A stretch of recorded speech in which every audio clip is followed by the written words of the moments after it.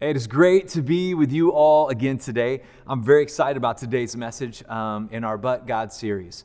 This whole series has been about, telling stories all through history where it feels like all is lost and God steps in a powerful way. I'm excited about this one in particular because we're going to change the perspective just a bit. But before we jump into that, I'd love to pray with you and for you. God, I love you. I thank you so much for your grace and mercy. I pray that you would be with us today. Let me do nothing more than make you ever more famous and known. I pray that you would move, God, through the technology in the different living rooms, maybe somebody streaming this online in their car, wherever they're at. God, I just pray by your grace that you would make that a holy place. You would move in powerful ways, prepare their heart, make our hearts receptive, open our minds to be willing to learn and grow. We just want to come before you with a heart of humility. In your name, amen. So the main phrase that we've kind of been using through this whole series is this: God loves to show off his love for his people. He really does. And when you go through the different stories in the Bible, you see story after story after story all the way through. We've been sharing these with you in our series where God steps in profound ways and does amazing things. In week number 1, we talked about what it means to wait well. Week number 2, we talked about the importance of a private life, how it's those things that are built in us when nobody is looking that gives us often the strength and capacity to do well when we do face those hard situations. The third week, we talked about, what do you do when the plan that you thought God wanted you to do or work on, what if it doesn't play out that way? How do you respond? How do you engage there? Then last week, we talked about how God engages in situations where it seems like everything is already lost and over. Now this week, we want to do something just a little bit different. And here's the idea. Let's change the but God narrative today, okay? So all the way through up until this point, most of the situations we've been sharing have been a time when something externally hard has come and God's people have to figure out how to survive in it, and God steps in and rescues them from some external difficulty. But today, it's this. We're going to go to the next one here. What if you are the cause of brokenness and pain? What if you are the cause of brokenness and pain? How does God engage when you are the one that's guilty? You're the one that is making things different. Can there be, in fact, the real question is this: can there be a but God moment for the guilty, for the people that have done the wrong thing? You are the one that has brought the sinful, hard situation into this world. Can there be a but God moment for the guilty? Maybe you are the one, even in this, quarantine shutdown time. Maybe you're the one who has given into lust and you've been looking up stuff online that you know you shouldn't. In fact, right now, I believe that somebody watching this, the Holy Spirit, even using the pastor, is speaking to you directly as I talk through these. You're the one that's been looking stuff up online and you know you shouldn't have. You're the guilty party. Maybe you are the one that has acquired mountains of debt. I know people don't like it when the pastor even says the word money, but the truth is the New Testament is full of Jesus using metaphors and stories and teachings all about money and how we spend the resources that God has given us. Maybe you're the person you've acquired mountains of debt and it's all been over sheer materialism. You're the guilty party. Maybe for you, you are the person, you carry incredible anger or jealousy or bitterness in your heart towards somebody that has done something wrong to you, or maybe it's somebody that you're just jealous of and you've done something wrong to them, the way you treat them, the way you engage with them, you just hold bitterness towards them. You are the one who is guilty, holding the bitterness. It's in you. You're aware of the sin in you.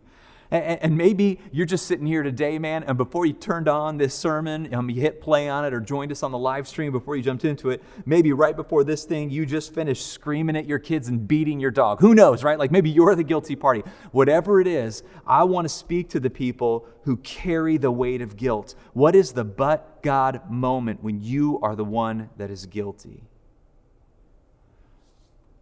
I want to go a little bit broader real quick, kind of a big picture perspective. And I want to say this. The Bible is all about this cosmic war over good and evil. It is. The whole Bible is this greater story of this cosmic war that's between good and evil. The problem is we don't understand where the line is drawn.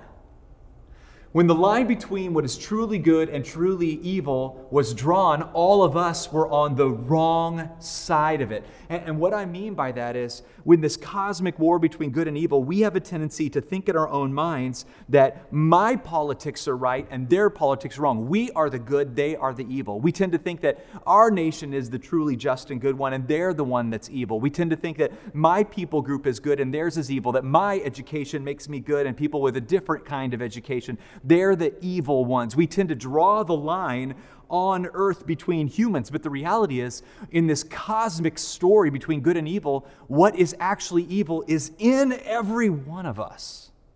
It's in every one of us. Listen to the words that are found in Scripture. I love this, man. While we were still yet sinners, Christ died for us. The implication is that we are the ones that are in sin, and Jesus had to die for us. We're on the wrong side of this morally good and evil. We're on the wrong side of it, and God had to come rescue us. Or what about this? Paul calls himself the chief of sinners. The guy who wrote most of the New Testament calls himself the chief of sinners. Or what about this? Jesus even says, imagine it in your mind as Jesus is hanging on the cross. He has been beat literally on the verge of death. He's hanging there bleeding out. He looks out before he dies and he says, Father, forgive them. They don't know what they're doing.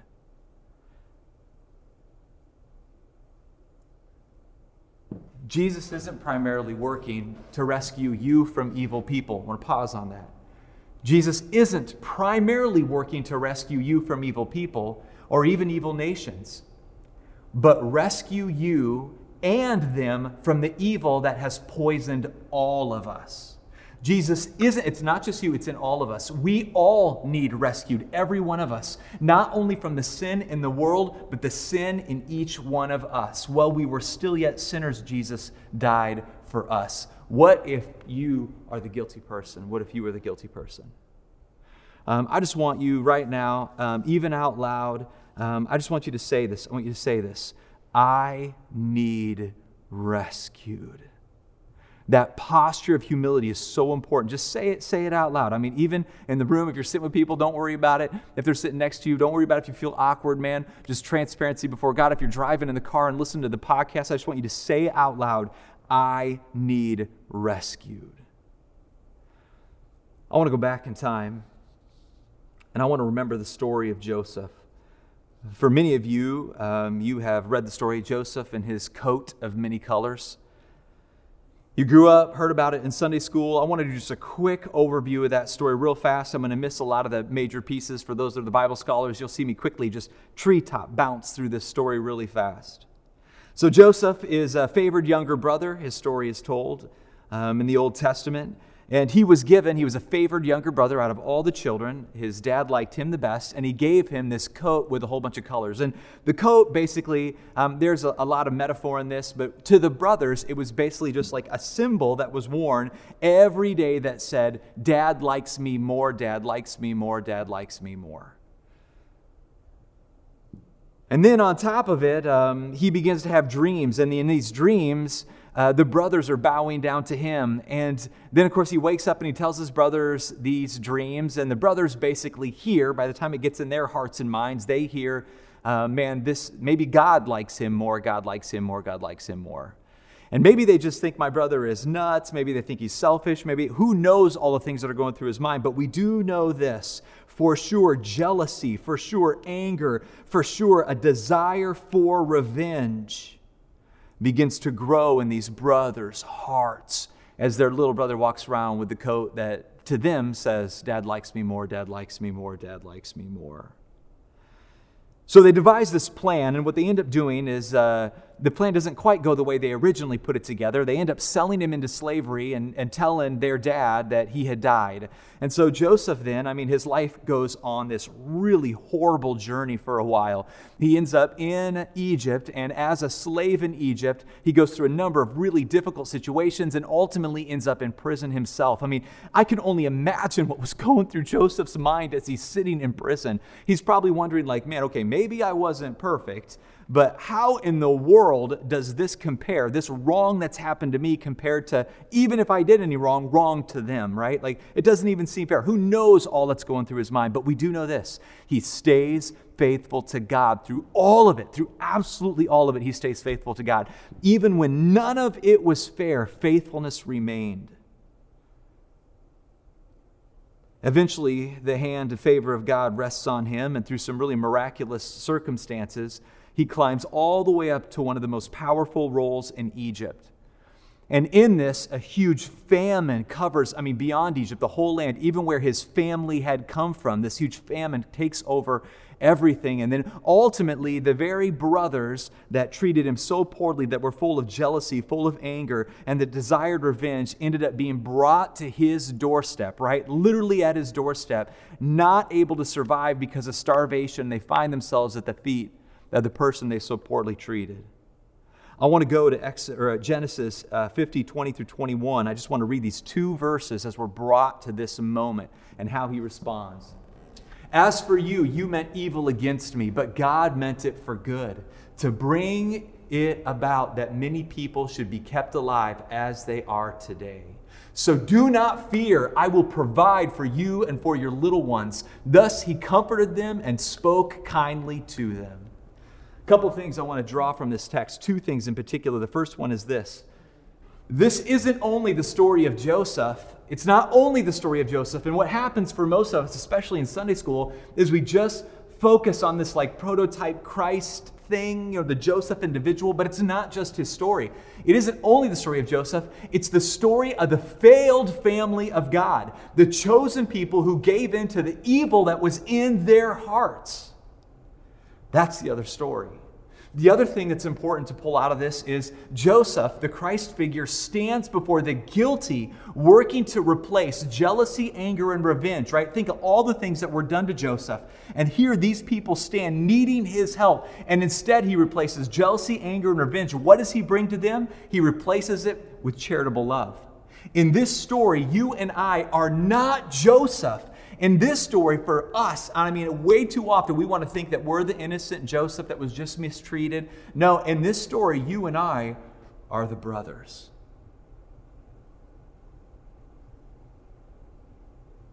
We're the called people of God, the chosen people of God, the ones that are supposed to be light to the world, that let jealousy and fear and anger and all these sinful things pierce our heart. And it has done more than just destroy our witness. It has also poisoned our families. It has interrupted our relationship between God and us. We are the guilty party. What does this mean for us? What does this mean for us? That's a good question. I think one of the greatest lies of the enemy, and I think one of the most important first miracles of God, one of the greatest lies of the enemy is that you're innocent, it's not your fault, you're totally innocent. Everything bad is external, bad environment, bad upbringing, bad world, sin in the world, all the things that you've done, it's not your fault. That's one of the most powerful lies of the enemy. To try to maintain this idea that I carry no guilt for the sin that is in me and the wrong things that I've done. And one of the greatest first miracles of God is Him letting us see where we really are, that we have been on the wrong side of this cosmic divide of what is morally good and moral evil. We are the ones that have been on the wrong side of it. And I think it is a gift of God for us to see our actual state, because we can't begin to heal till we admit that we are sick too. We can't begin to heal until we admit that we are sick too. When I was about to get married to my wife, Leslie, man, it's crazy how fast time goes by. Now that we've grown a family, we have children, our kids are getting older, and I remember those days leading up to the wedding. And I remember thinking in my heart, so before I was a pastor, honestly, before I was a pastor, I had sin. Definitely lived in sin in numerous ways. I wasn't always a pastor. And when I wasn't a pastor very good. I was good at not being a pastor. And in that, man, I did a lot of stupid things. I don't need to go into all of them right now, but made a lot of poor decisions. I'll often talk about that private in counseling with people, but I did a lot of stupid things, man, and I bore the guilt in my heart over that. And before I got married, I decided it might be wise for me to sit down with my wife-to-be and be totally transparent and honest with her, because I didn't want her to get 5 years down the road. I actually heard a story about somebody that was married for about 10 years, and then she discovered something that her husband had done all those years ago, and it nearly destroyed their marriage. So I thought it is a loving thing to do for my wife to be totally honest about what she's getting. And so I actually sat down and I kind of like made a list of all the wrong things that I had done so I wouldn't surprise her. I didn't want her to be surprised. I didn't want her to all of a sudden discover that I had done something years ago that she would have chosen not to marry me if she would have known. I wanted her to know everything. And I remember the night, I remember it really well. She was actually house sitting for a lady, a family. The Fratskys actually are their name. They were awesome sponsors in our youth department when we were kids. And I ended up meeting her over at that house, and I sat down and I was like, I just want to be honest with you. You need to know what you're saying I do too. And so I started saying out loud like the dumb things that I had done in life, the sinful actions that I had made, so she wouldn't be surprised, right? I didn't want her to be surprised years later. I wanted her to have the option to say no to me. And so as I started saying them, I realized that I had never verbally confessed all of these dumb things that I had done, the sins that I had committed. I never verbally said it out loud. And as I started saying it, all of a sudden I became really emotional that night. And as I was crying, it dawned on me, man, when I really acknowledge the actual state of my heart, I am a sinner. And I'm happy to say that she didn't storm out, that she still chose me. But man, it was a very powerful moment for me to admit that. And so I think this is really important. When God makes you aware of your sin, He will also make you aware of His grace. When God makes you aware of your sin, He will also make you aware of His grace. And what happens, even in our modern world, is religion wants to control you by only making you aware of your sin. So it's like they stop the story. And there are some churches, there are some ministries, there are some people that claim to be of God, but all they do is spend all their time making you aware of your sin. And it leaves you in this broken state. But the real message of God is when He makes you aware of your sin, right along with it, He will also make you aware of His grace. They go together. So where is Jesus in this? Where is Jesus in all of this? Two quick statements. One, He is hanging on the cross, bearing the weight of the sin that is even in you, saying, Father, forgive them. He hears your confession and He forgives you. Where else is Jesus? Jesus is here. He is reaching out His hand just like He did to His followers when He walked this planet. He is reaching out His hand and He's saying, follow me. Father, forgive them and follow me. So what if you are the one? What if you are the one and it's your sin, it's your actions that have caused pain and difficulty? The but God moment here is but Jesus from the cross says, Father, forgive them. And the but God moment here is Jesus reaching His hands across that cosmic divide of what is truly morally good and truly morally sinful, that brokenness. He reaches His hand across it and He says, let me show you the way. Follow me.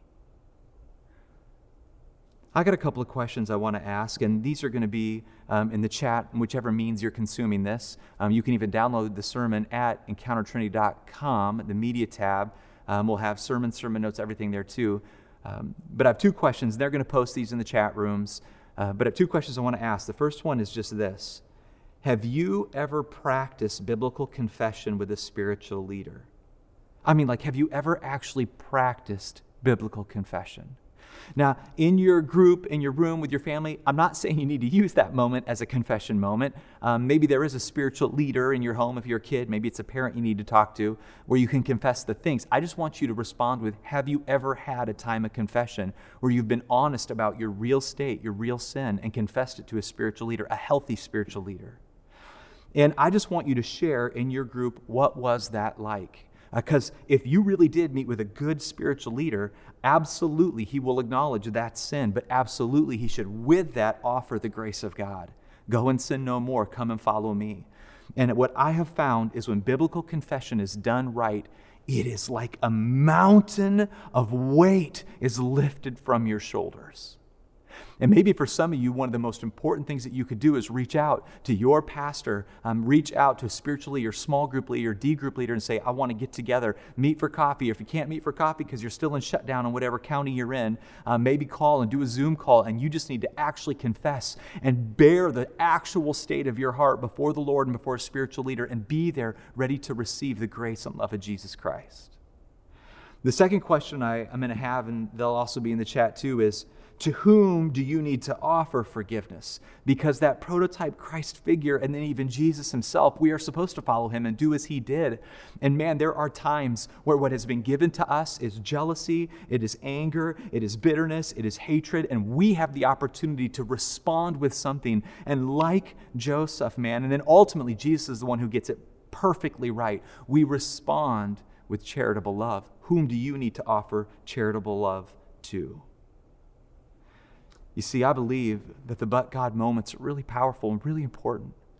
But God wants to step in whenever these external things, sickness has come to you. God wants to step in and show off his love. When hardship financially comes to you, God wants to step in and show off his love. When families or relationships fall apart, he desires to step in and show off his love. But God even wants to step in and show off his love when you are the one that is guilty.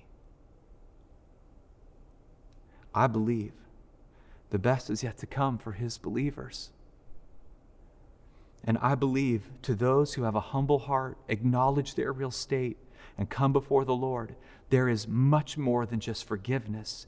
There is glorious redemption that is tied in with that forgiveness. The best life is the life that knows how lost they were, and the life that celebrates how found they've become by the God of the universe, who longs to show off his love for those that he loves.